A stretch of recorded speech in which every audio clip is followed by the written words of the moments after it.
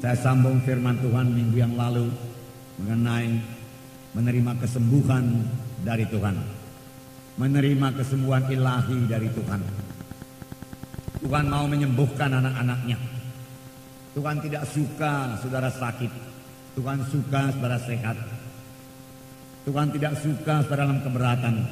Oleh sebab itu dia mengundang, marilah kamu sekalian yang letih dan berbeban berat, aku memberi sentosa kepadamu.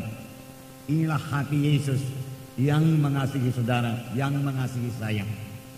Berkali-kali firman Tuhan berkata, ketika melihat orang banyak yang keberatan, yang sakit, firman Tuhan berkata, tergeraklah hati Yesus oleh belas kasihan. Dalam Markus 1 ayat 40 dan 41-42. Markus 1 mulai 40, seorang yang sakit kusta datang kepada Yesus dan sambil berlutut di hadapannya, ia memohon bantuannya, katanya, kalau engkau mau, engkau dapat mentahirkan aku. Maka tergeraklah hatinya oleh belas kasihan. Lalu ia mengulurkan tangannya, menjamah orang itu dan berkata kepadanya, aku mau, jadilah engkau tahir. Seketika itu juga lenyaplah penyakit kusta orang itu dan ia menjadi tahir. Orang yang sakit kusta datang kepada Tuhan Yesus dan berseru kepada Tuhan Yesus, kalau engkau mau, engkau sanggup menyembuhkan aku. Dia tidak bimbang akan kesanggupan Tuhan Yesus. Banyak orang seperti ini. Dia tidak meragukan kesanggupan Tuhan Yesus. Bahkan mereka kata Tuhan Yesus sanggup berbuat apa saja. Hanya yang dia ragukan, dia bimbangkan, apakah Tuhan mau memperhatikan saya? Apakah Tuhan mau menyembuhkan saya? Oleh sebab itu orang kusta ini berkata, kalau engkau mau, engkau sanggup menyembuhkan aku. Seketika itu juga lenyaplah penyakit kusta orang itu. Tuhan Yesus bahkan melanggar adat istiadat orang Yahudi. Orang Yahudi larang bersinggungan pun dengan orang sakit kusta. Oleh sebab itu pada waktu itu tempat orang sakit kusta tertentu di luar kota. Tetapi Yesus mengulurkan tangannya, dia sengaja menjamah orang yang sakit kusta itu. Dan dia berkata, aku mau, hatiku tergerak oleh belas kasihan. Aku tidak suka engkau sakit. Penyakit kusta ini bukan daripadaku.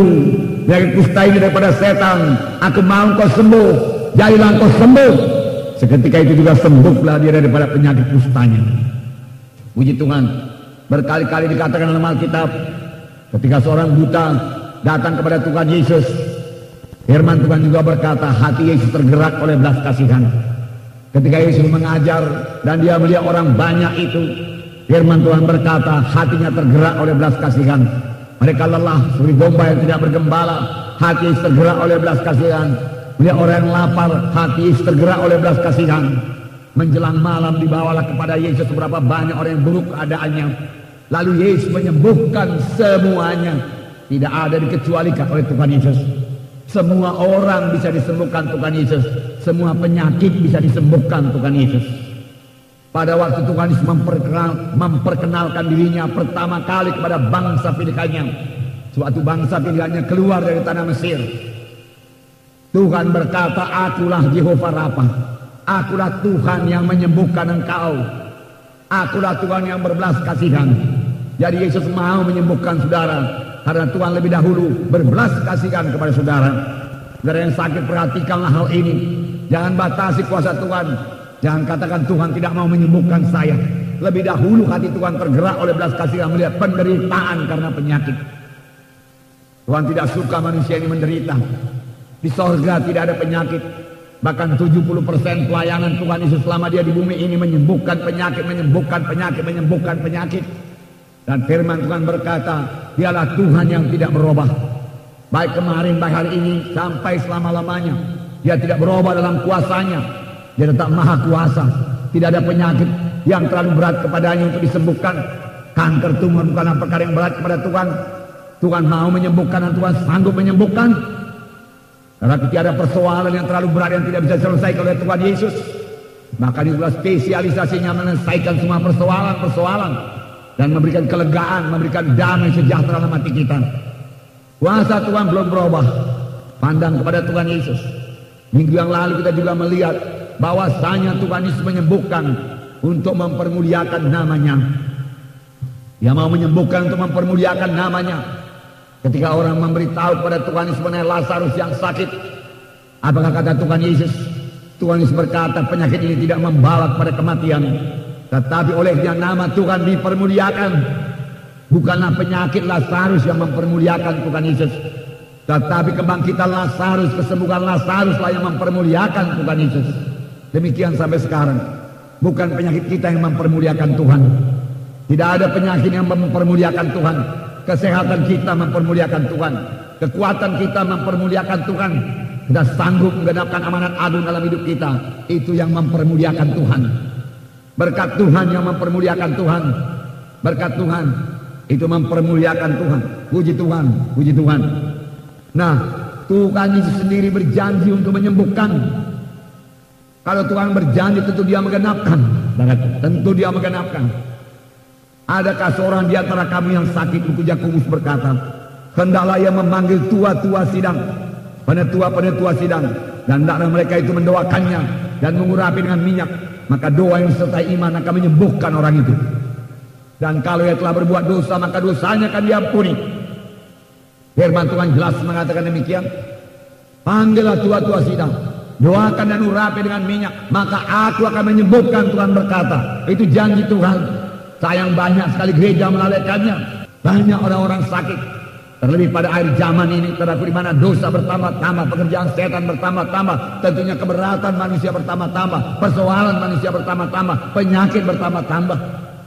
Firman Tuhan lebih dahulu mengatakan pada akhir zaman akan terjadi untuk masa yang sukar. Ini sudah sampai pada akhir zaman, akan terjadi masa yang sukar. Kesukaran akan bertambah-tambah, goncangan akan bertambah-tambah pada akhir zaman. Oleh sebab itu, siapakah pegangan kita, siapakah sandaran kita dalam hal ini, saudaraku? Tidak lain daripada Tuhan Yesus. Tuhan Yesus yang hidup, Tuhan Yesus yang berkuasa. Tuhan Yesus yang berkuasa melepaskan kita daripada segala keberatan. Dia ajaib adanya, perbuatannya ajaib. Dia akan memberikan hikmat kepada kita bagaimana kita bisa mengatasi semua persoalan-persoalan ini. Semalam, saudaraku, dalam kebaktian muda-mudi di sini, apakah yang saya katakan pada waktu itu, saudaraku? Pada saya katakan, kamu pemuda-pemudi siapkan diri, jadilah seperti Yusuf dalam perjanjian lama. Apakah diperbuat oleh Yusuf?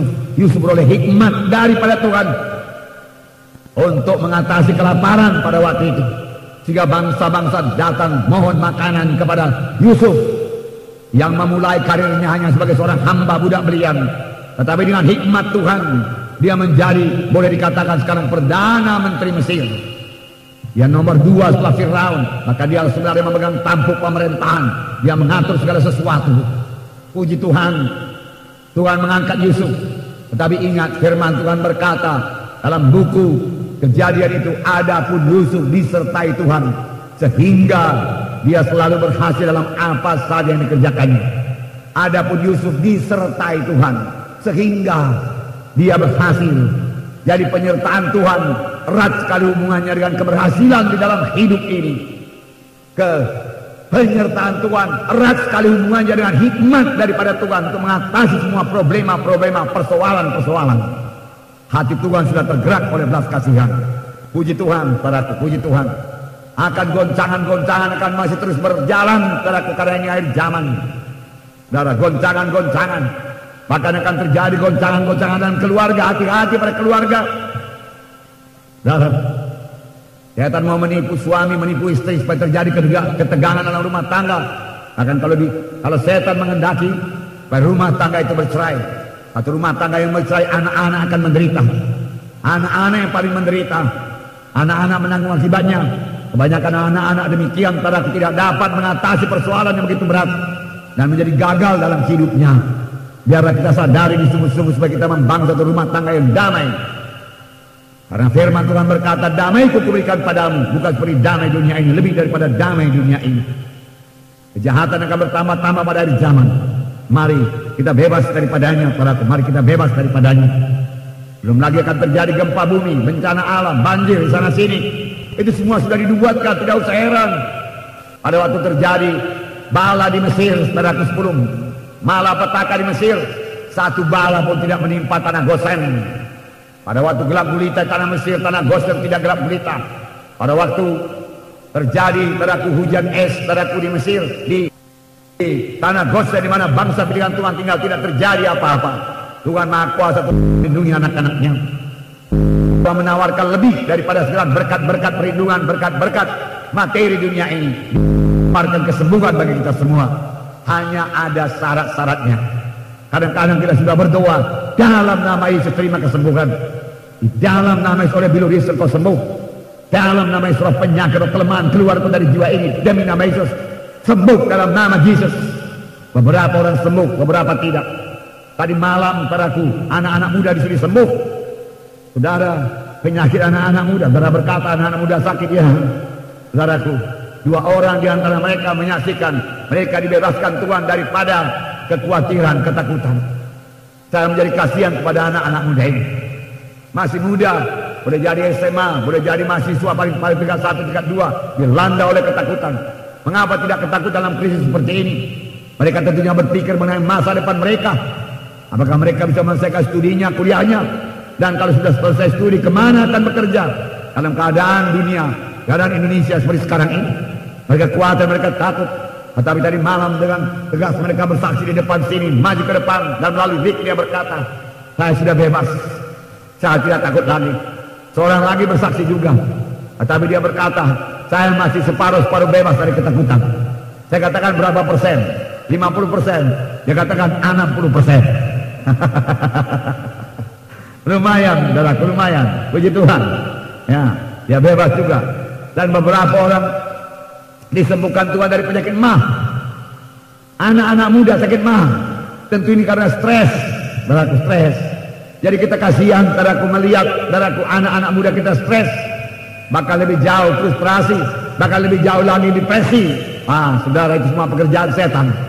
Biarlah kita lebih rajin lagi mengabarkan Injil Tuhan. Karena saya percaya Kristuslah jawaban untuk semua persoalan ini, saudaraku. Karena Yesus mengasihi orang muda. Orang-orang muda ini adalah penginjil-penginjil yang akan datang. Orang-orang muda seperti kebanyakan saudara adalah gereja yang akan datang, yang akan melanjutkan pekerjaan Tuhan, mengenapkan amanat agung sampai seluruh dunia ini, saudaraku, mendengarkan firman Tuhan.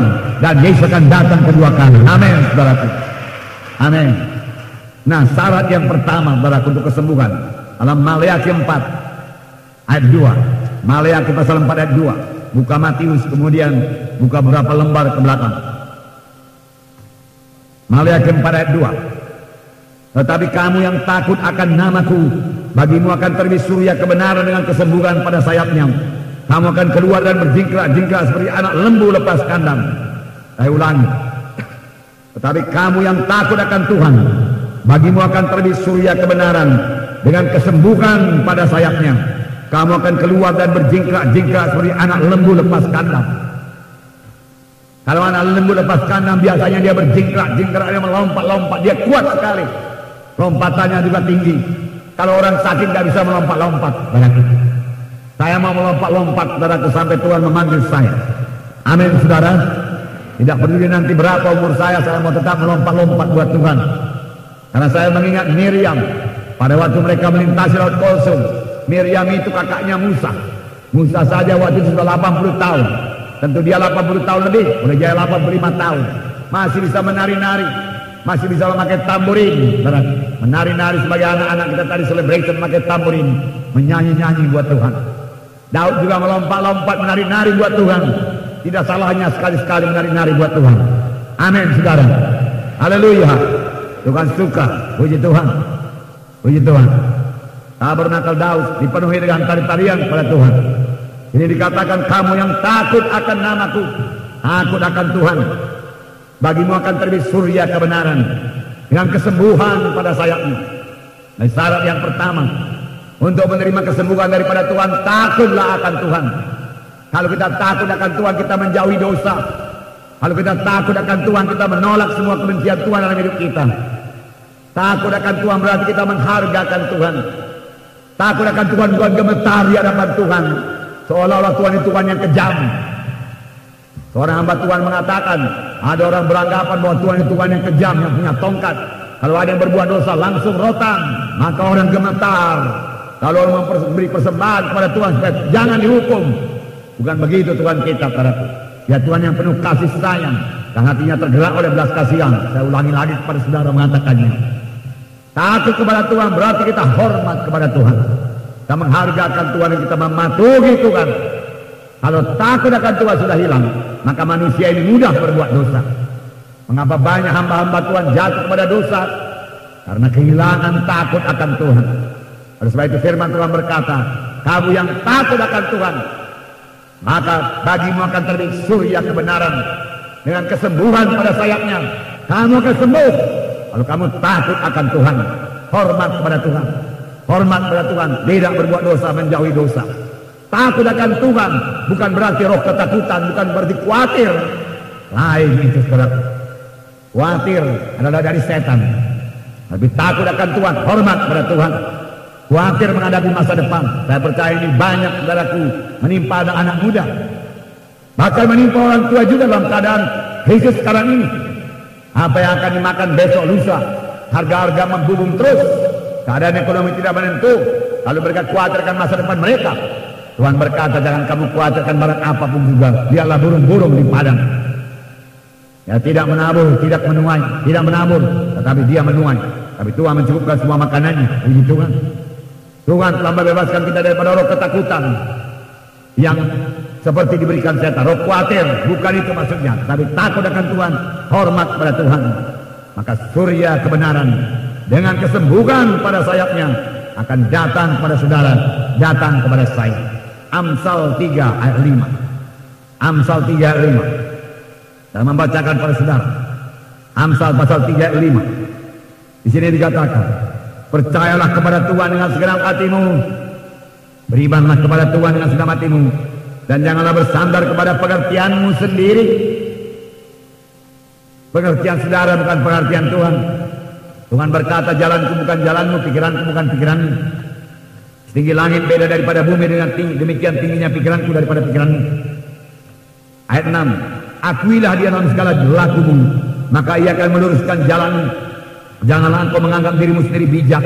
Takutlah akan Tuhan dan jauhilah kejahatan. Itulah yang akan menyembuhkan tubuhmu dan menyegarkan tulang-tulangmu. Takutlah akan Tuhan dan jauhilah kejahatan. Jauhkan diri dari kejahatan. Jauhkan diri dari kejahatan. Maka itulah yang akan menyembuhkan tubuhmu dan menyegarkan tulang-tulangmu. Takutlah akan Tuhan. Kesembuhan saudara akan berangsur-angsur pulih. Berjalan pada jalan Tuhan, pulih. Kadang-kadang orang mau disembuhkan dengan chest plank begitu aja. Didoakan dalam nama, terima kesembuhan, sembuh. Tetapi dia tidak mau takut akan Tuhan. Dia tidak mau patuh kepada Tuhan. Sini dikatakan takutlah akan Tuhan dan jauhilah kejahatan. Dia tidak mau menjauhi kejahatan, maka dia tidak akan sembuh juga. Boleh jadi Tuhan menghormati firman-Nya, Tuhan beri kesempatan kepadanya, sembuhlah pada 1 hari, 2 hari, seminggu, kemudian kembali lagi. Tapi kalau saudara mau menjalani satu hidup yang takut akan Tuhan, hormat akan Tuhan, berjalan dalam kebenaran Tuhan, menjauhi kejahatan, maka kesembuhan akan menjadi milik saudara. Bahkan firman Tuhan berkata, menyegarkan tulang-tulang saudara. Ada tulang-tulang disegarkan, penyakit rematik tidak bisa datang. Amin saudara. Ini janji Tuhan, tulang-tulang segar. Ya.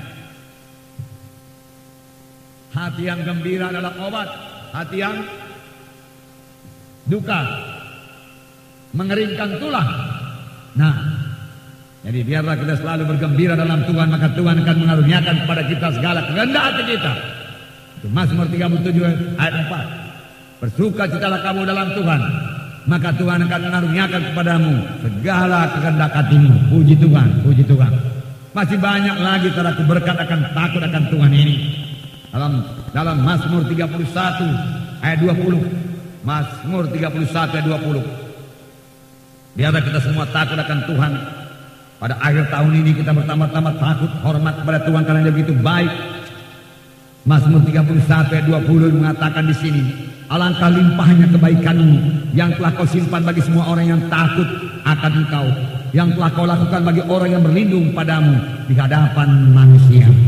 Alangkah limpahnya kebaikanmu yang telah kau simpan bagi orang yang takut akan Engkau. Tuhan menyimpan kebaikannya. Tuhan menyimpan banyak hadiah, hadiah-hadiah yang baik, yang akan diberikan Tuhan bagi orang yang takut akan Tuhan. Takut akan Tuhan. Biar kita takut akan Tuhan dan terimalah hadiah daripada Tuhan. Karena dikatakan di sini Tuhan menyimpan kebaikan bagi orang yang takut akan Dia. Jauhi kejahatan, hormati Tuhan, patuhi Tuhan, patuhi Tuhan. Takut akan Tuhan. Mazmur 34 ayat 8 dikatakan di sini, malaikat Tuhan berkemah sekeliling orang yang takut akan Dia, lalu meluputkan mereka. Kecaplah dan lihatlah betapa baiknya Tuhan itu. Berbahagialah orang yang berlindung kepadanya. Takutlah akan Tuhan orang-orang yang kudus, sebab tidak berkekurangan orang yang takut akan Dia. Singa-singa muda merana kelaparan, tapi orang yang mencari Tuhan tidak kekurangan sesuatu pun yang baik. Luar biasa berkat takut akan Tuhan, hormat kepada Tuhan. Malaikat Tuhan berkemah sekeliling orang yang takut akan Dia. Malaikat Tuhan berkemah sekeliling orang yang takut akan Dia. Malaikat Tuhan biar berkemah di sekeliling rumah saudara. Tidak ada perampok, tidak pencuri, tidak penjarahan yang bisa datang kalau malaikat Tuhan yang mengawal. Puji Tuhan. Di manakah malaikat Tuhan berkemah? Di sekeliling orang yang takut akan Tuhan, yang hormat kepada Tuhan, yang patuh kepada Tuhan, yang suka hukum-hukumnya, yang mengasihi Tuhan. Karena dia takut akan Tuhan, dia mengasihi Tuhan, dia menjauhi segala kejahatan. Puji Tuhan.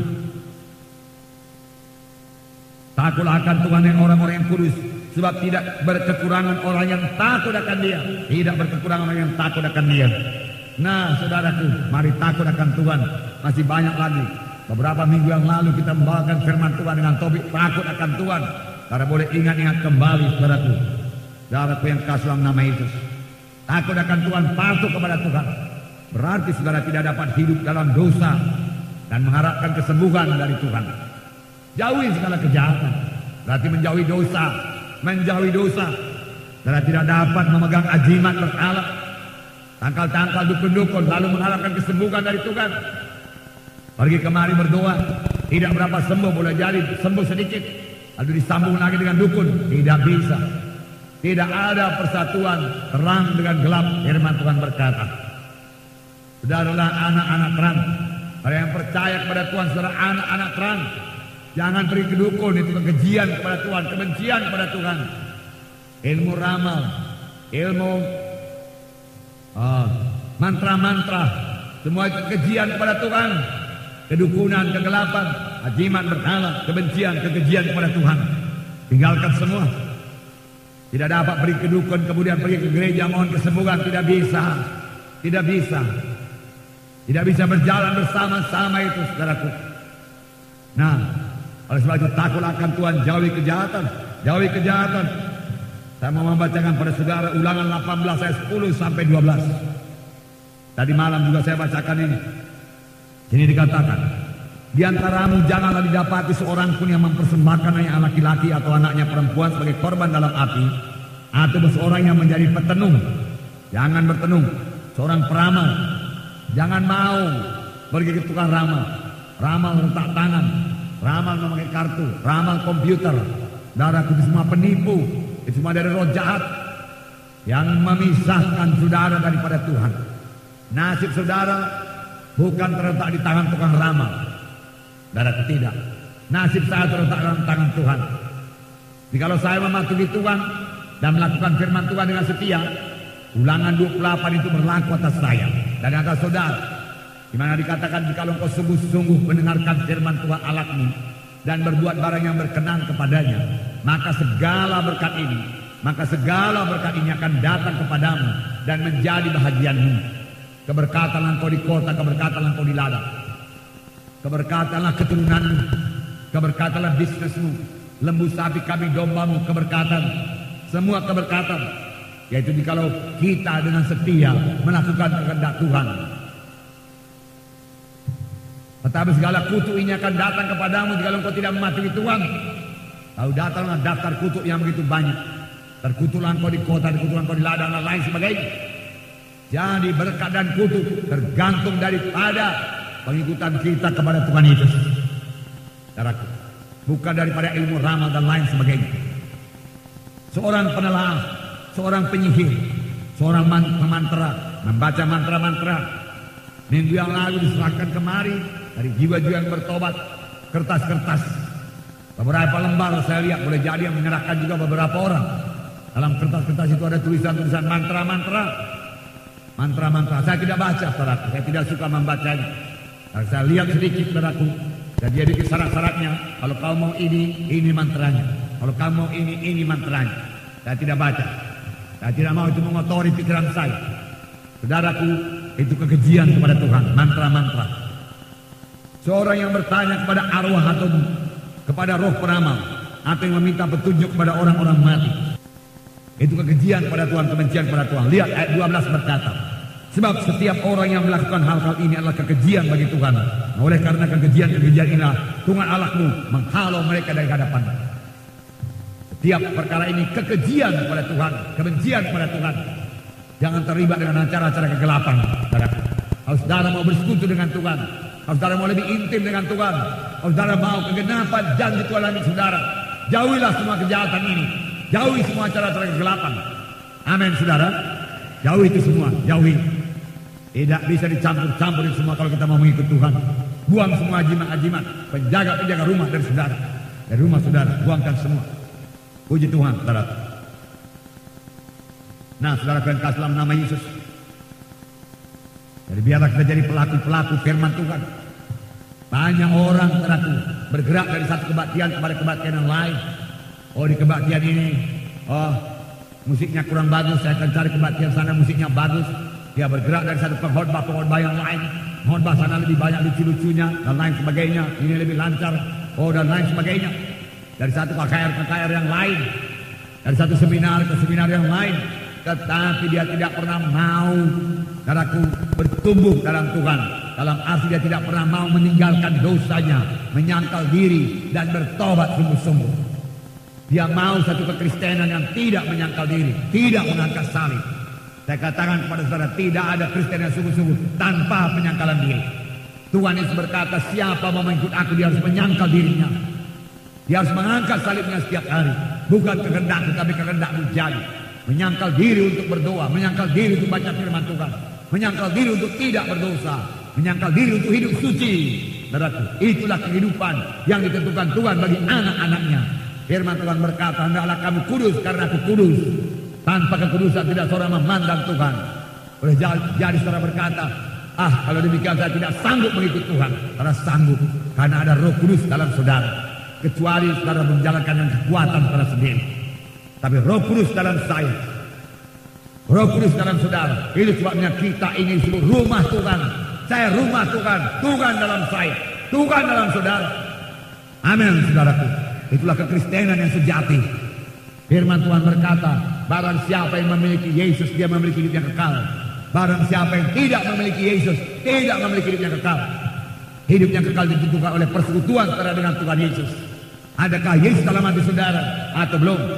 Keanggotaan gereja tidak menjamin hal ini. Banyak orang ke gereja tanpa persekutuan dengan Tuhan. Banyak orang ke gereja tanpa Yesus dalam hatinya, saudaraku. Padahal yang menentukan keselamatan Yesus di dalam, Yesus di dalam, Yesus di dalam. Amin, saudaraku. Haleluya. Puji Tuhan, puji Tuhan. Nah, saudara, biar kita menjadi pelaku-pelaku firman Tuhan. Ibu Yakobus berkata, janganlah kamu hanya mendengarkan firman Tuhan saja, jadilah kamu pelaku-pelaku firman Tuhan. Pelaku-pelaku firman Tuhan. Nah, syarat yang kedua, serahkan semua dosa. Jangan pertahankan dosa itu. Serahkan semua dosa. Firman Tuhan berkata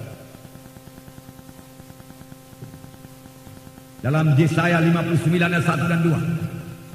Yesaya 59 ayat 1 dan 2. Saya membacakannya kepada saudara. 59:1-2. Sesungguhnya tangan Tuhan tidak kurang panjang untuk menyelamatkan, dan pendengarannya tidak kurang tajam untuk mendengar. Tetapi yang merupakan pemisah antara kamu dan Allahmu ialah segala kejahatanmu, dan yang membuat dia menyembunyikan diri terhadap kamu sehingga ia tidak mendengar ialah segala dosamu. Sesungguhnya tangan Tuhan tidak kurang panjang untuk menyelamatkan. Tangan Tuhan cukup berkuasa menyembuhkan saudara. Tangan Tuhan cukup mau menyembuhkan saudara. Ya. Dan pendengarannya tidak kurang tajam.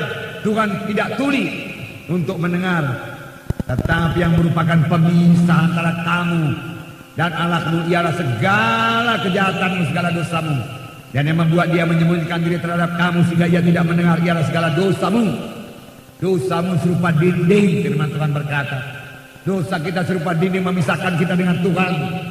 Sebelum dosa itu diangkat, masih ada pemisah antara kita dengan Tuhan.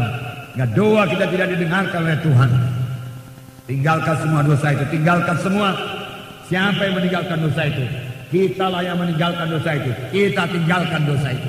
Buang semua kebencian Tuhan. Termasuk dosa yang saya sebutkan tadi. Dosa kegelapan, dosa berdukun-dukun, ajimat-ajimat, berkala-berkala, tangkal-tangkal, ilmu-ilmu gelap, ilmu-ilmu kebau, ilmu-ilmu kebatinan, ilmu bela diri, dan lain sebagainya. Tinggalkan semua dalam nama Yesus. Amin, saudara.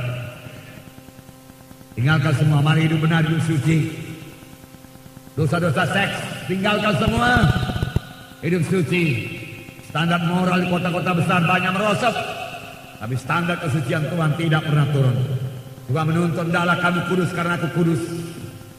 Saudaraku, jangan ikut hidup orang berdosa. Jangan, saudaraku, jangan. Bahkan kita mau mengabarkan Injil kepada mereka supaya mereka bertobat dan meninggalkan semua dosanya. Panjang zaman setan telah menggunakan nafsu seks untuk menghancurkan manusia ini, menghancurkan rumah tangga, saudara, menghancurkan pemuda-pemuda, menghancurkan pemudi-pemudi. Setan banyak memakai buku-buku cabul, pornografi, film-film porno. Saya baca di surat kabar bahkan ada bioskop-bioskop di Kota Medan ini memutar film porno. Oh, jangan dekati. Jangan merasa rugi tidak melihat itu, saudaraku. Ya ialah bodoh dalam hal tersebut. Jangan merasa rugi tidak pernah masuk disko. Saya ini seumur hidup gak pernah masuk disko. Gak pernah. Umur saya 57 tahun. Sebentar lagi sudah 60 tahun, saudaraku. Dan saya tidak tahu apa itu disko, saya tidak tahu apa itu night club, nggak tahu saya itu, nggak tahu. Apa di dalam saya nggak tahu dan saya tidak kepingin tahu. Amin, saudara. Ya, biarlah kita bodoh dalam hal dosa, kanak-kanak dalam hal dosa, tapi biarlah kita berhikmat pada jalan Tuhan. Amin. Ya, buang semua musik-musik najis, saudaraku, musik-musik rock dari rumah saudara, saudaraku. Jangan dekati rumah-rumah prostitusi itu, rumah-rumah jahat, jangan dekati. Jangan menjadi pemuda yang tidak berhikmat seperti dikatakan buku Amsal itu, yang menjadi lorong-lorong, yang menjalani lorong-lorong maut. Sudah hanya kehancuran dalam hidupnya. Sekarang setan memakai para dosa-dosa najis untuk membawa jiwa-jiwa ke neraka. Ada homoseks, ada lesbian, dan lain sebagainya. Kumpul kebo. Semua itu kekejian kepada Tuhan, kekejian kepada Tuhan. Saya terangkan pada saudara. Firman Tuhan berkata, dosamu serupa dinding menceraikan engkau dengan aku. Dosa seperti ini harus ditinggalkan semua, bertobatlah. Firman Tuhan berkata, bertobat. Jangan terlibat narkotika, ganja, marijuana, LSD, ekstasi, hutau, dan lain sebagainya. Semua itu alat setan untuk menghancurkan saraf-saraf manusia ini yang sangat sempurna diciptakan Tuhan. Jangan kira komputer itu lebih baik daripada otak saudara. Otak saudara jauh lebih baik daripada komputer manapun juga. Oleh sebab itu jangan rusak dengan penyalahgunaan obat-obat narkotika ini, saudaraku. Mabuk-mabuk jauhkan. Mabuk-mabuk jauhkan. Firman Tuhan berkata, pemabuk tidak mewarisi kerajaan sorga kecuali dia bertobat. 1 Korintus 6 ayat 10. Tembakau jauhkan, saudaraku. Bahkan ahli-ahli kesehatan berkata bahwa rokok itu, saudaraku, menyebabkan penyakit, menyebabkan kanker paru-paru. Kalau saya tidak salah di TV beberapa waktu yang lalu dikatakan dalam tempo 5 tahun 100 juta penduduk Cina akan mengalami kematian karena rokok, karena rokok, karena rokok. Karena tidak bisa menyangkal diri untuk tidak merokok. Memang dengan kekuatan manusia sendiri. Orang yang sudah ketagihan merokok payah melepaskan daripada rokok. Dan ditipu setan untuk pergaulan. Mabuk-mabuk ditipu setan. Oh, supaya engkau menjadi berani, supaya engkau menjadi bebas daripada rasa sedihmu dan lain sebagainya. Bebas frustrasi tertekan dengan merokok, dengan minum-minuman keras. Itu tipuan setan. Kalau rokok bisa menghilangkan frustrasi, sudah senanglah dunia ini. Kalau 1 gelas minuman keras bisa menghilangkan depresi, sudah nggak perlu lagi darah psikiater semuanya, saudara. Tapi tidak bisa, saudara, tidak bisa. Nah, saudaraku, tinggalkan segala dosa. Dalam sejarah bangsa Israel kita melihat tiap kali bangsa Israel berbuat dosa, maka Tuhan menyerahkan mereka pada bangsa asing. Selalu ada 4 fase. Mereka berbuat dosa, menyembah Baal Asitoret. Datang bangsa-bangsa lain mengalahkan mereka, menjajah mereka, mengambil hasil bumi mereka, menyengsarakan mereka, membuat mereka menderita. Lalu mereka mulai berseru-seru kepada Tuhan, minta ampunan, bertobat. Lalu Tuhan memberikan pengampunan kepada mereka, memberi jalan keluar. Tuhan menolong mereka. Nah, saudaraku, jadi setiap dosa harus serahkan.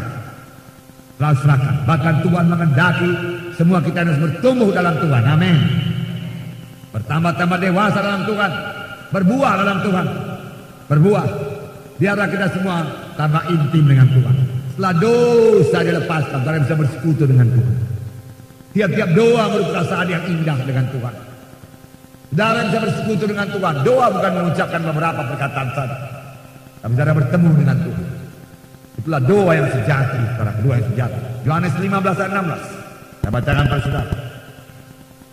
15 ayat 16. Bukan kamu yang memilih aku, tapi aku yang memilih kamu. Dan aku telah menetapkan kamu supaya kamu pergi dan menghasilkan buah. Dan buahmu itu tetap, supaya apa yang kamu minta kepada Bapa dalam namaku diberikannya kepadamu. Bukan kamu yang memilih aku, tapi aku yang memilih kamu. Dan aku telah menetapkan kamu supaya kamu pergi dan menghasilkan buah. Dan buahmu itu tetap, supaya apa yang kamu minta kepada Bapa dalam namaku diberikannya kepadamu. Supaya apapun yang kamu minta kepada Bapa, apa saja yang kamu minta kepada Bapa diberikannya kepadamu. Berdoa saudara, dengarkan Tuhan. Doa kesembuhan dengarkan Tuhan. Doa mohon berkat dengarkan Tuhan. Doa keberhasilan dengarkan Tuhan. Firman Tuhan berkata, aku mau menetapkan kamu supaya kamu pergi dan menghasilkan buah, dan buahmu itu tetap, supaya apapun yang kamu minta kepadaku dalam namaku aku berikan padamu. Beri buah kepada Tuhan. Mari bertumbuh tambah-tambah dewasa. Pohon yang tidak dewasa tidak bisa memberikan buah. Bertumbuh bertambah-tambah dewasa, beri buah. Apakah buah saudara? Saudara berkata, karakter yang baru bagus, tetapi terutama Tuhan mengendaki buah rohani. Itu jiwa-jiwa yang saudara muridkan, saudara saksikan, saudara bawa ke gereja, bawa training, bawa baptisan, ajari mereka selalu. Matius pasal 6 ayat 14-15 saya bacakan. Karena jikalau kamu mengampuni kesalahan orang, Bapamu yang di sorga akan mengampuni kamu juga. Tetapi jikalau kamu tidak mengampuni orang, Bapamu juga tidak akan mengampuni kesalahanmu. Oleh sebab itu mengampuni. Karena jikalau kamu mengampuni kesalahan orang, Bapamu yang di sorga akan mengampuni kamu juga. Tetapi jikalau kamu tidak mengampuni orang, Bapamu juga tidak akan mengampuni kesalahan. Kalau kesalahan kita tidak diampuni, berarti kita kena neraka. Hanya dengan pengampunan dosa kita ke surga. Amin.